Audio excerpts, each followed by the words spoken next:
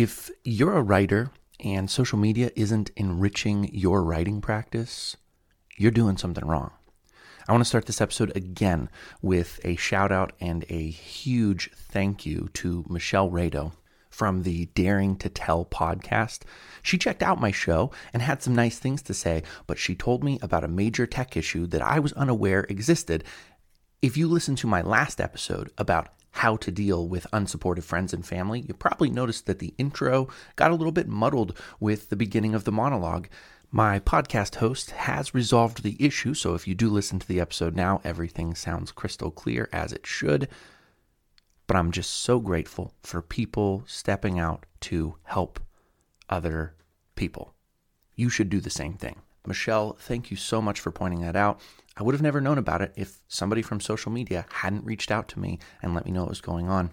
I'm going to drop a link to the Daring to Tell show in my show notes, so please check it out. I was just listening to her episode, A Hard Silence, an AIDS story with Melanie Brooks, and I am blown away not only by the production, but what this podcast is doing. It's true stories read by writers who lived them, and the interview and the stories going together. It feels as good as anything I ever have listened to on National Public Radio, so please check it out. My guest today, Beth Barany, is a genre novelist who is doing so much more than simply writing books. And when I say simply writing books, give me a break. It is incredibly difficult to write a book.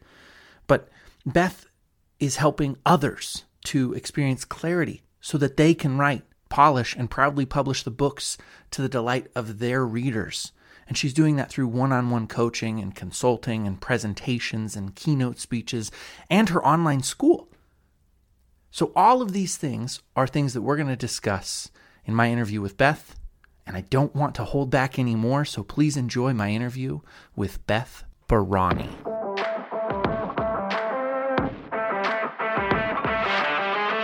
Welcome to Create Collaborate, the show for creative writers aspiring to publish their first book. My name's Jody Sperling, and I'm determined to help you, whether you self-publish or storm the gated walls of agents and editors. Today, you'll be hearing from an industry expert on how they made the leap from unpublished to published, and how you can do it too.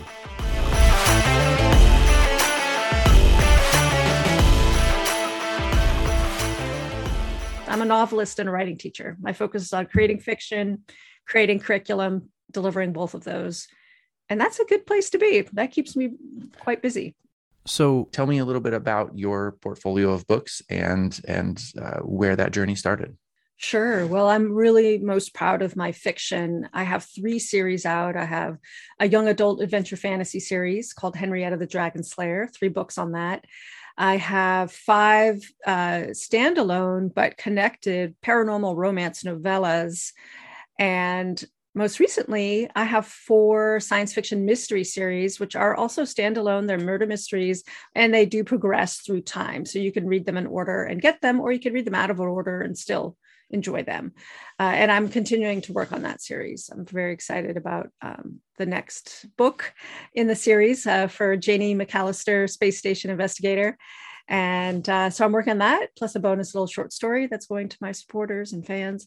So that's where I'm at right now. And I'm very much still in the story worlds of the other 2 series as well, especially Henrietta the Dragon Slayer. I really would love to produce the next series of adventures for her in graphic novel format.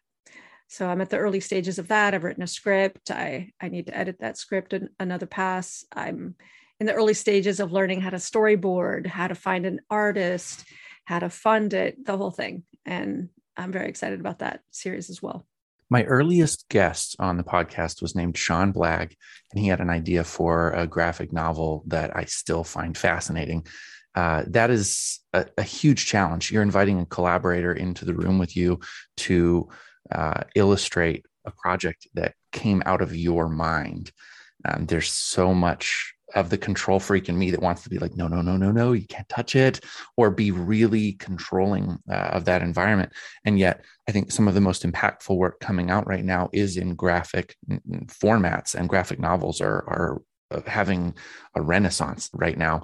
What are your thoughts on doing that? Do you think that you will do a dual release where you have a text only and then a text with graphic, or do you expect that you would do only the graphic novel run? My brain thinks so much more easily in prose than in script.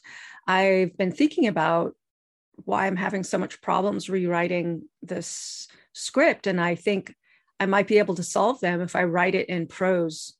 And then, so write basically like a novella, because I'm basically thinking in episodes now. I'm writing episodic stories of Henrietta and her friends. And I want fast paced, and I want, right now I'm kind of stuck in the muddy middle, how to make it interesting. And I think, if I wrote it in prose format, then I could work out some of the knotty problems, and then I can translate it back into script.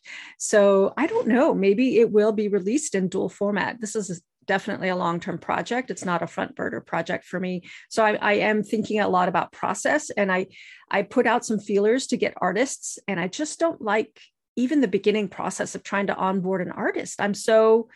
They just look at it as a job, and I'm looking at it as a collaboration. And I don't know how to even communicate yet well to the artists and let them know. So I'm definitely a babe in the woods when it comes to that. And maybe when things start to open up and I can go to some cons here in the San Francisco Bay Area and start to just talk to people like, hey, I have a dumb question. How do I start to find a good collaborator? Not just someone who wants a job, but someone who's invested in the story as much as I am and who wants to grow it with me, because this could be like 13 episodes. And then one day it could be produced into film. I mean, this is some serious fun stuff here. Yeah.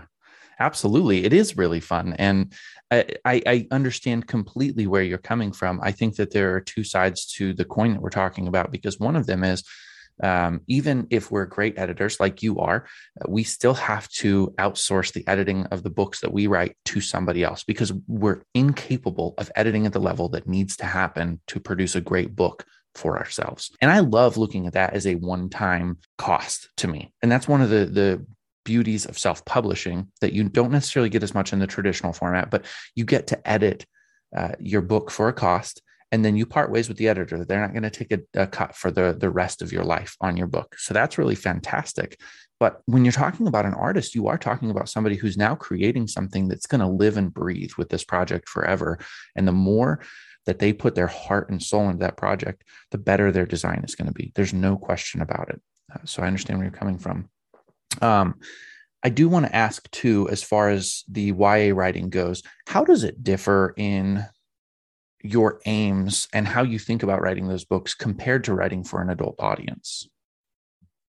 Yeah, that's a great question. It was a big step just to figure out that my books were YA. And then what did that mean? So I kind of came at it first intuitively and emotionally, and also recognizing that the issues I was dealing with were very much young adult issues, like who am I in the world and who do I want to be? And those are all concerns of young people. And I also wanted to write stories for the 12-year-old I was when I was looking for these stories, and I didn't find them. So when you're that age and you're a teenager and you're looking out into the world, stories like this help you figure out, well, how do I want to be in the world? Look, there's a young woman, a young hero out having adventures. And how does she handle that? And how does she handle going from being a loner to making friends? And it's all these things that young people deal with. And I'm still in the next round of stories now.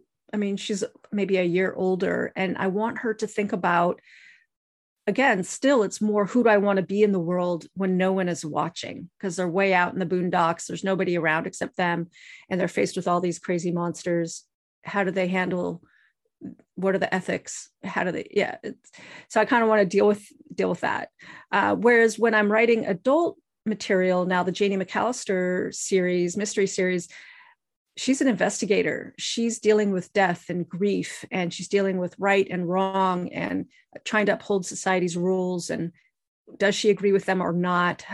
And so now she's an adult and she wants to see how can I make an impact with the work I do? She's in the job.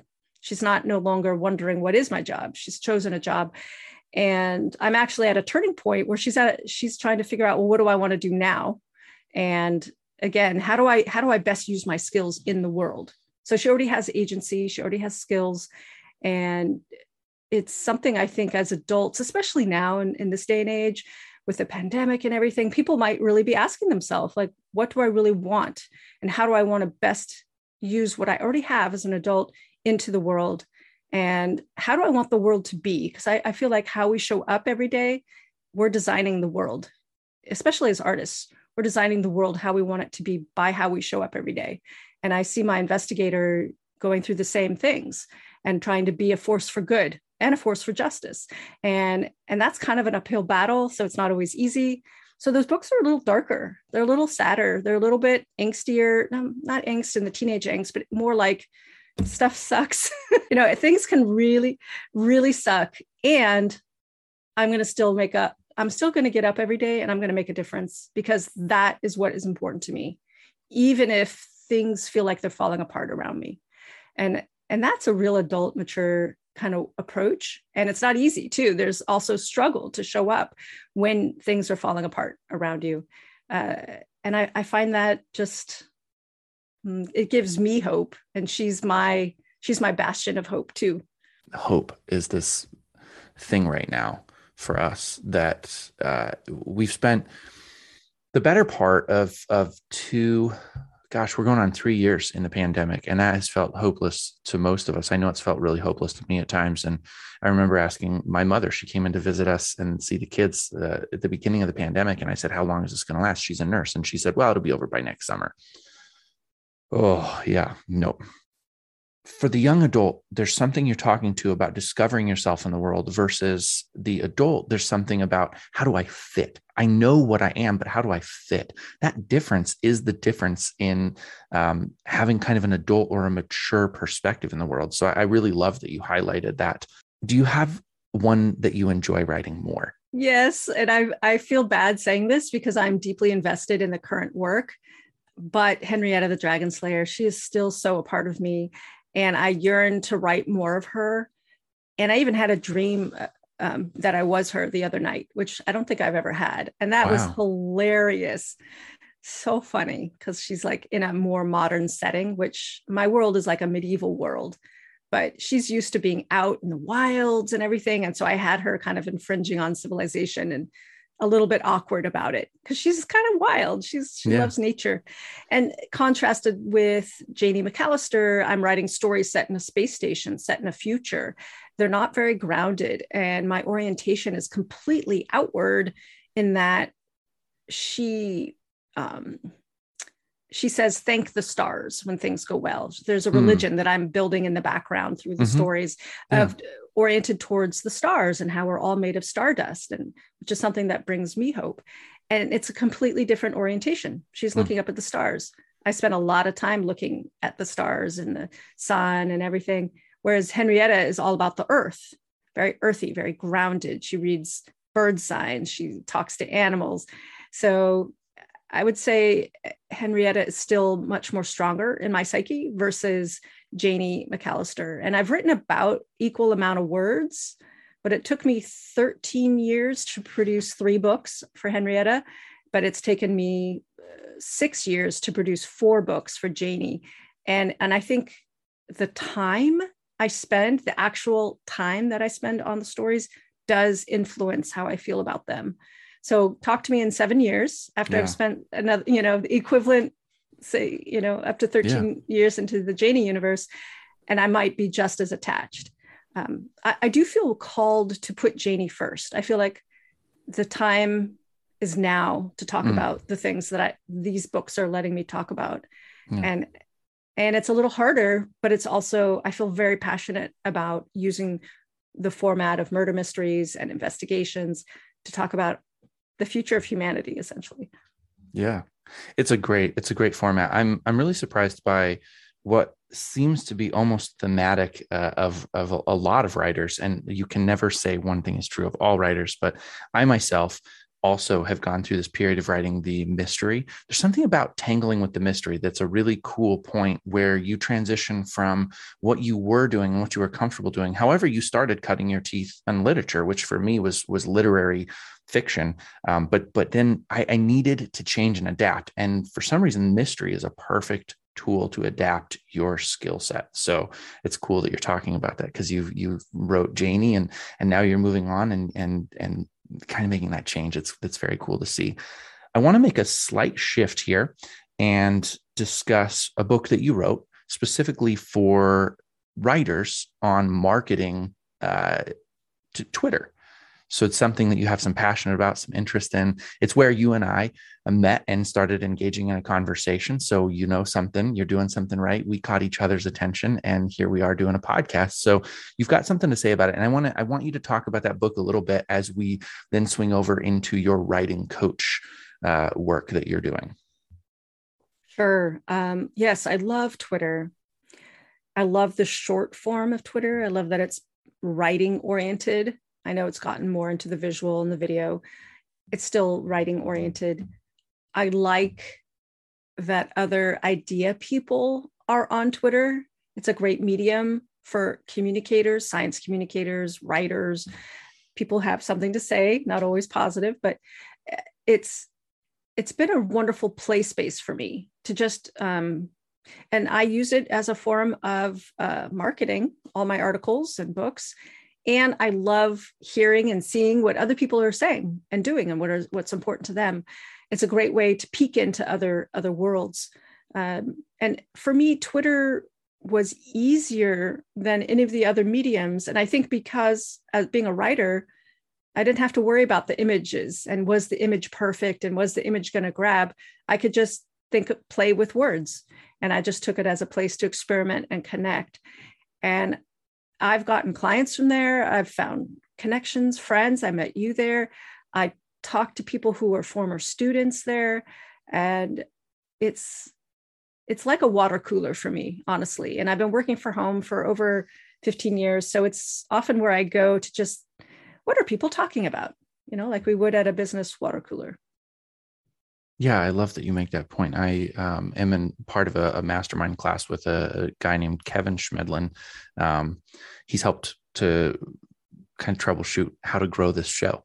And he came up with this term called a targeted daily engagement. And he refers to where we do our interaction with people on social media, watering holes. You called it a water cooler. It's the same basic idea. It's where people are going. And I think that in the business environment, now neither you nor I have been there for a little while, but in the business environment, people go to the water cooler to have important conversations that aren't necessarily about work. And you learn some intimate details about their lives. So it's a beautiful thing when we do Twitter with intention. We find a lot of positivity there, a lot of new ideas, some great connections. Talk to me a little bit more about the way that you are reaching stretch people. Let's talk about it that way. People that it's a stretch to meet in any other way. How are you using Twitter to find them? To connect with them, I fangirl them. I mean, I believe, again, to be a force for good is in my everyday actions. So if I am going to connect with someone on Twitter, I say something positive. In fact, I just reached out to a scientist today because I'm researching psychological risk, because someone told me today, wow, you have a high tolerance for psychological risk. And I'm like, I had to research that. I didn't know what that was. So I found a scientist who had been interviewed in an article. She has a book about risk. I reached out to her, asked her a few questions. Who knows? Maybe she'll get back to me. She's on Twitter now, meaning like I don't connect with people who aren't actively using Twitter. So maybe she'll answer me. I've also reached out to a few of my favorite writers like Elizabeth Moon, Diane Duane, and just do shout outs to them every once in a while. I like them. It's so cool. When else am I going to be able to say hi to them? Yeah. Yeah, I've seen it a few times in the comments on questions that I post on Twitter that someone will at one of their authors that they just love, and the author will respond back and be like, "Oh, I'm so honored. I love that you mentioned. I can't believe, and just seeing that interaction, I feel such thrill and excitement to see that connection happen, and the way that we have access to somebody that there's really no other way that we would have access to them. And as long as you're kind, that is something that you said that is probably missing from too much of the conversation in general. But that kindness, I can't for the life of me fathom how you can't find something positive to say to any person at basically any time. There may be one or two people I can think of that I have nothing positive to say about, but generally speaking, there's something. and finding that, and yeah, fanboying, fangirling after somebody, and they love it. We all love it. It can't hurt. So what else would you say about the book that you wrote for Twitter? And if you were going to tell my listeners right now, do this on Twitter that you're not doing today, and it will change how you feel about the social media, that particular social media, what would you say to them? So I think a big challenge, especially for novelists, is to curate an author persona that they feel comfortable with online. One of the biggest stumbling blocks authors have about marketing is they feel shy, or they feel too exposed. So I heavily recommend that you create an author persona, and that is in your bio, that's in your profiles on social media. So if you're going to share with people in your bio that you would put in the back of the book that you love knitting and horses and, Barcelona, well, find other people like that who love knitting and horses in Barcelona, maybe not all three like you, but maybe the different cross sections, and spend your time on Twitter being a fan of your favorite things that you feel comfortable with talking about in social media. So you're going there because you like to talk about those things and you want to connect with those people. You're not going there with the ulterior motive of selling books. It's going to happen. People are going to find you. I can't tell you how many times I've stumbled across a book on Twitter and I've gone to check it out and grab a sample and off I'm go. And then I can't even remember that I found it on Twitter, but I find so many things that way. Yeah. So find your author persona and use those keywords, 3 or 4 keywords, and type them in every day. Reach out to a few new people, follow them, engage with them.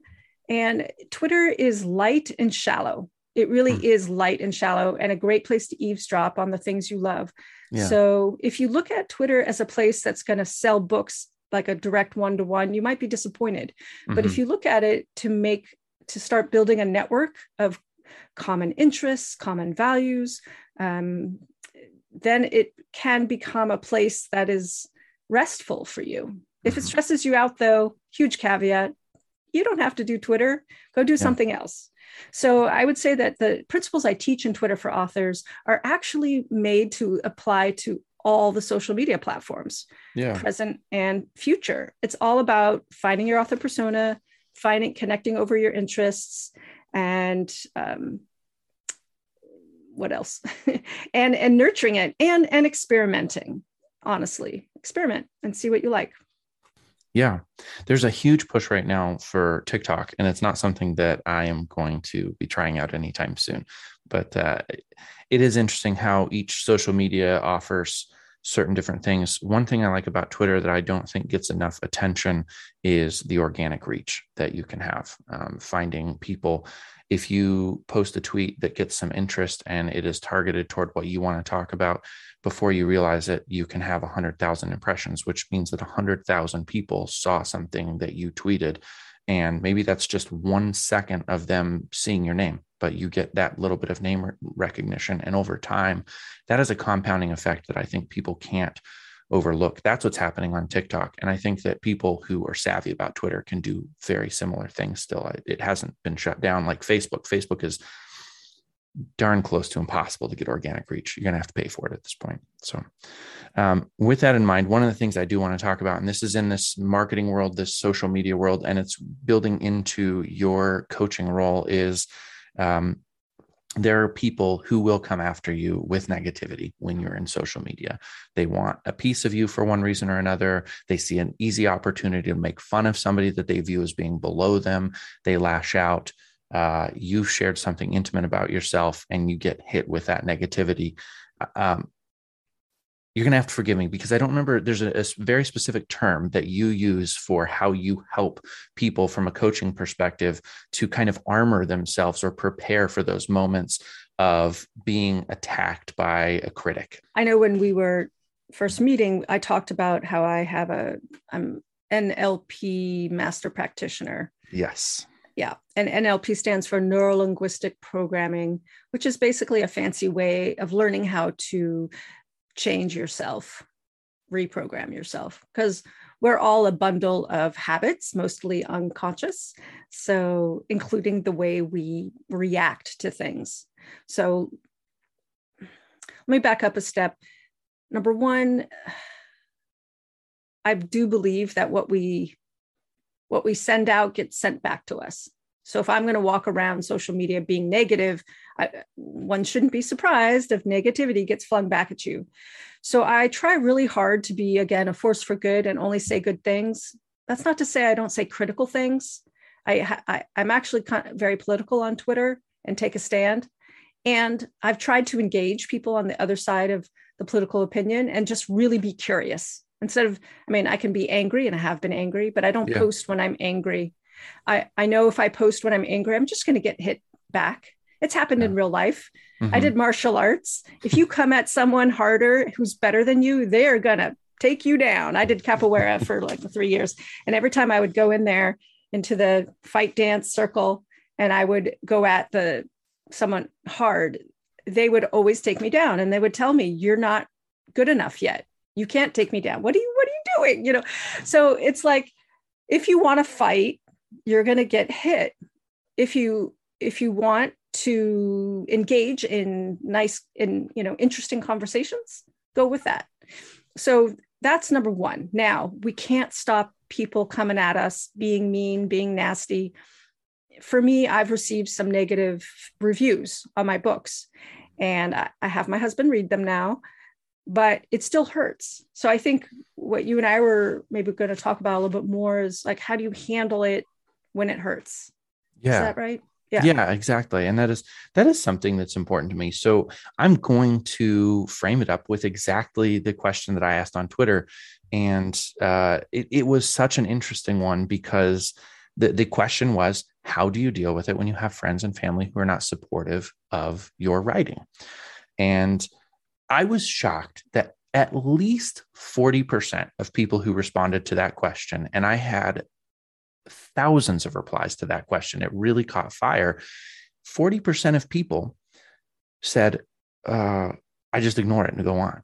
And I believe 10% of that 40%. So I believe a subsection of them actually do ignore it and move on, that there's something in the way that they are able to function throughout life. Probably a lot of it is healthy, that they're just like, oh yeah, that person doesn't know me, not a big deal, kind of brush it off and move along. But I think there are a lot of people who think that's the right answer. I'm supposed to just ignore this. I'm supposed to be tough. I'm supposed to shield myself, and I'm supposed to work. But then behind closed doors, it really hurts when your family ignores what you're doing, or your friends ignore what you're doing. They don't ask you how it's going because you're mingling with them and you're watching them ask each other, oh, how's your painting business going? How's your accounting business going? How's your farm going? But they don't look at you and say, how's writing going? They just ignore it. That's one way. I mean, there's so many ways I could take this, but I want to stop and with that in mind and ask you, how do you deal with those things? That's a tough one in that I do ignore it when people don't ask. I will just tell them, so this is what's going on. And if they look bored or if they look uncomfortable, then I know they're not a friend with whom I can have those discussions. Yeah. The hardest is having family members not take an interest. Mm-hmm. But I've grown in that I get that they get that it's important to me. And that's really all that matters. It's when it wasn't valued. It didn't seem valued by the family members. That was painful, but I learned I had to communicate it in a way that they could relate to. I think a lot of people who aren't writers do not know what it's like. And I get a lot of beginning writers who have a lot of preconceived notions of what it means to be a writer. And so they struggle until they find their own rhythm, because there's a lot of cultural ideas. Oh, a writer just sits down and drinks whiskey and writes or whatever. That's my everyday 9 a.m. just pouring the whiskey and getting to it. Money's rolling in. Right. Or they're bitter, or they're bestsellers, or they're right. Like there's all these preconceived ideas. And I think it is a bit of a black box. So it may be that those family members don't even know how to broach the subject because it's so mysterious. Very much. Yeah, that's a good point. When it shuts you down, you were talking about the neuro-linguistic reprogramming. How do you probably it's the wrong term, but what's the self-talk to help yourself over those points? Because there are people like me, I think I've gotten better at it, to be honest, but for a very long time, if I had to visit with my parents, and I try to keep it at a minimum for that reason, but if I had to, um, it took me a few days to get back into the rhythm of things, maybe more like a week, to really feel like, okay, I'm a successful person who can do this.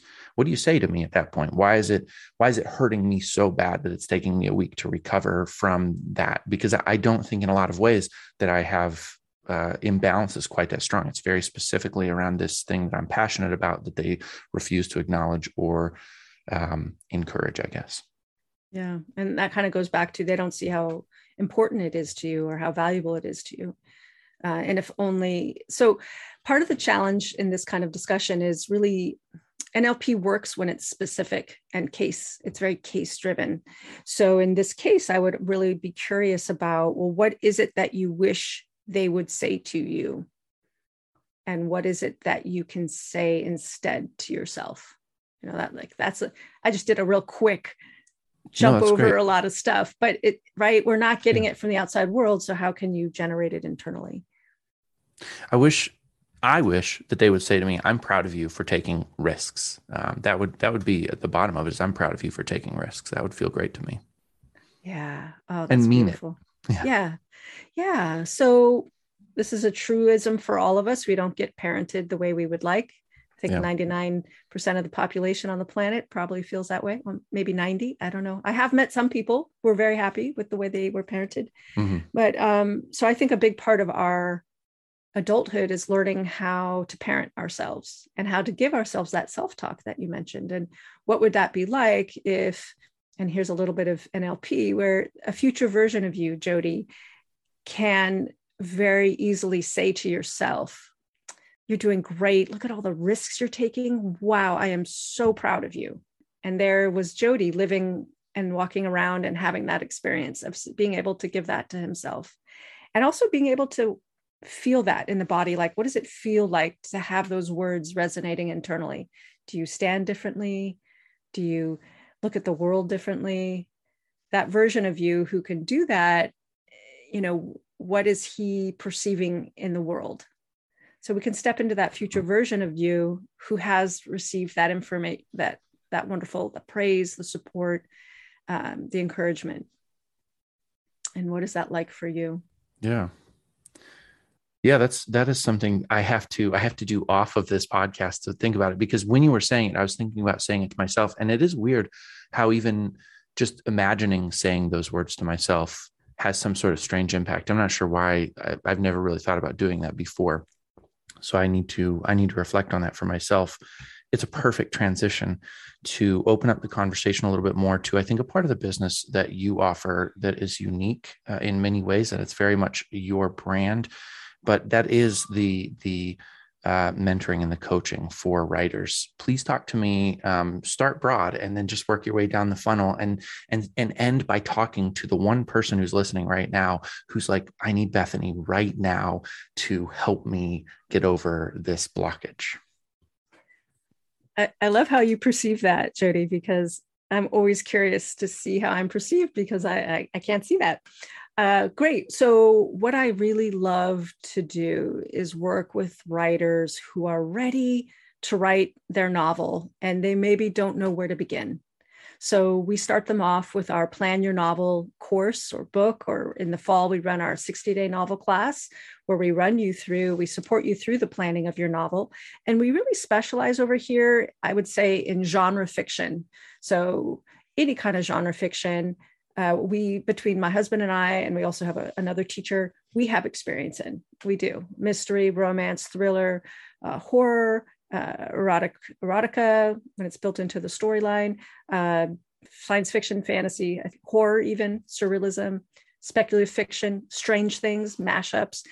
We really help people think through that process and then support them also while they're writing their novel. And I work now behind the scenes during that particular class, or if anyone takes the home study class, I'm the one who answers any of their questions or responds to their shares. And then from there, we invite people into our group coaching program, which is for folks who finished their first draft And it maybe isn't this year's first draft. It might be last year's first draft. That's okay. And maybe they have never had any feedback on it, or maybe they've only shown it to one person and they want support in a small, intimate group environment where we really have some serious fun. One of my students said it's like a master's degree, but way more fun, because we're going to school on your book and on being a writer, helping you develop a writing practice, helping you edit your own work in a small group. There's opportunity to get one-on-one support and developmental editing from me. And we really are an intimate group of fun, interesting people who want to learn in a small community. And then for those who don't want that, I also work with people one-on-one, where I might do a mixture of developmental editing and the kind of change work, NLP, change pattern work, where we help you develop a writing practice, overcome blocks. And really the biggest thing I would have to say that I love helping people with is helping them develop a writing process that is right for them. That's really very, very powerful.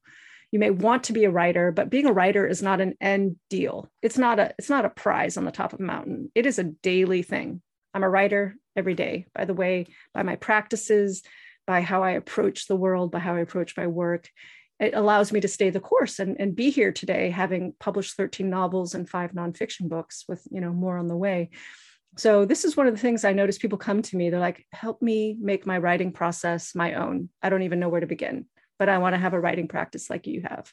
So I would say that is hands down kind of the core of the work that I do with writers. That's fantastic. With the number of books you've written and what you're doing right now, if somebody came to you and said, I really want to make a full-time living out of this work of being an author, is that a possibility? And can you show me how to do that? Honestly, I don't find myself, I'm not an expert at teaching people how to make a full-time living as a writer. I earn more as a writing teacher and a coach than as a novelist. Sure. So honestly, I understand how to make money. So if your goal is to bring in revenue as a creative person, absolutely, let's talk. If you just want to make money from your fiction, I cannot claim any expertise there. And I would point you in some other directions. I have a lot of resources. I know a lot of people who've done it. There are a few successful roads to that, and they're all interesting and they're all different. So if somebody wants to work with me because they find me the right flavor for them, I feel like I have a lot of information about how to be a successful creative entrepreneur, because that is what I've done.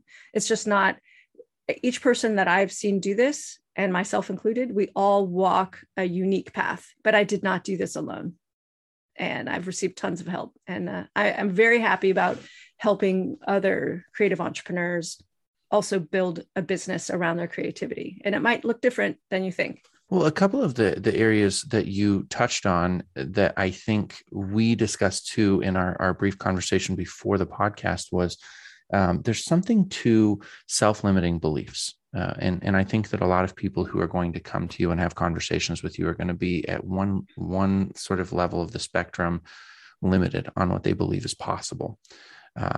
And yes, there are specific ways that you can go out and market your books to make more money selling your books. But what you said, I find to be more important is, as a creative person, can you make a living? And I think a big part of that is understanding that your books don't have to be the only piece of the creative pie. In fact, I've said this probably before on the podcast, but certainly to people that I know, the podcast is part of my creative process. The podcast is part of bringing in the economy that allows me to be also a novelist. I get to do both things. They feed each other, just like your coaching feeds your writing. Every time you coach a new person, it's like you take in it's their essence, and now you're able to do something new with your own writing that you weren't able to do before. So that's at least part of what I'm hearing you say. Absolutely. And I would say one of my strengths is I'm a teacher. So not only can I coach one-on-one, but I can teach in a group, a small group, a big group.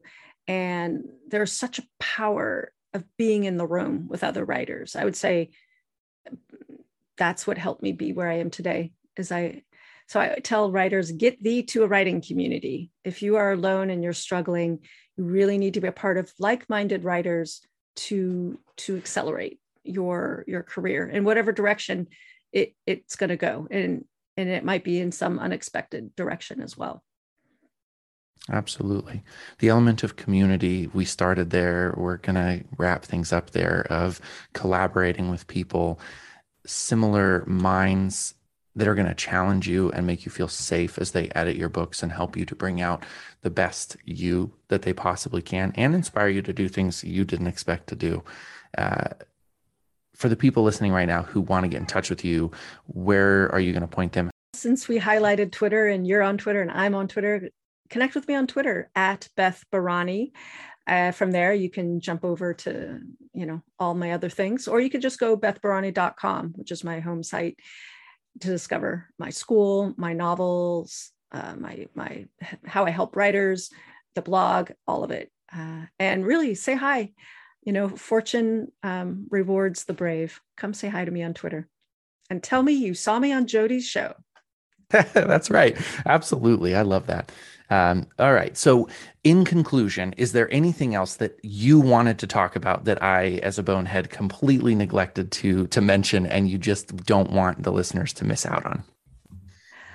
Well, I would like to call people's attention to the fact that I do have an online school. It is self-paced, home study, great for self-starters, and bonus, I'm there. So you're not all alone. When you join, if you click that button that says, yes, I want to get emails from you, you will be a part of our community. You'll be invited into our Facebook group. We have twice weekly writing sprints. So there's opportunity always for new things. I'm always interested in hearing what people want. And it's a great community of interesting, iconoclastic thinkers, people who are writing, doing all kinds of interesting projects. And it's really a fun place to be. If you haven't found a home elsewhere and you're looking for a place to be yourself, this is what writers tell me. They come and join my community because it's fun, it's quirky, all kinds of interesting people being themselves, learning from each other. And that's what I really love to foster. I love that. That is a perfect thing. So go join Beth Barany's school and go self-paced, but have a community. It was wonderful to talk with you. I'm so glad we connected, and I look forward to staying in touch in the future. Absolutely, Jody. This was so much fun.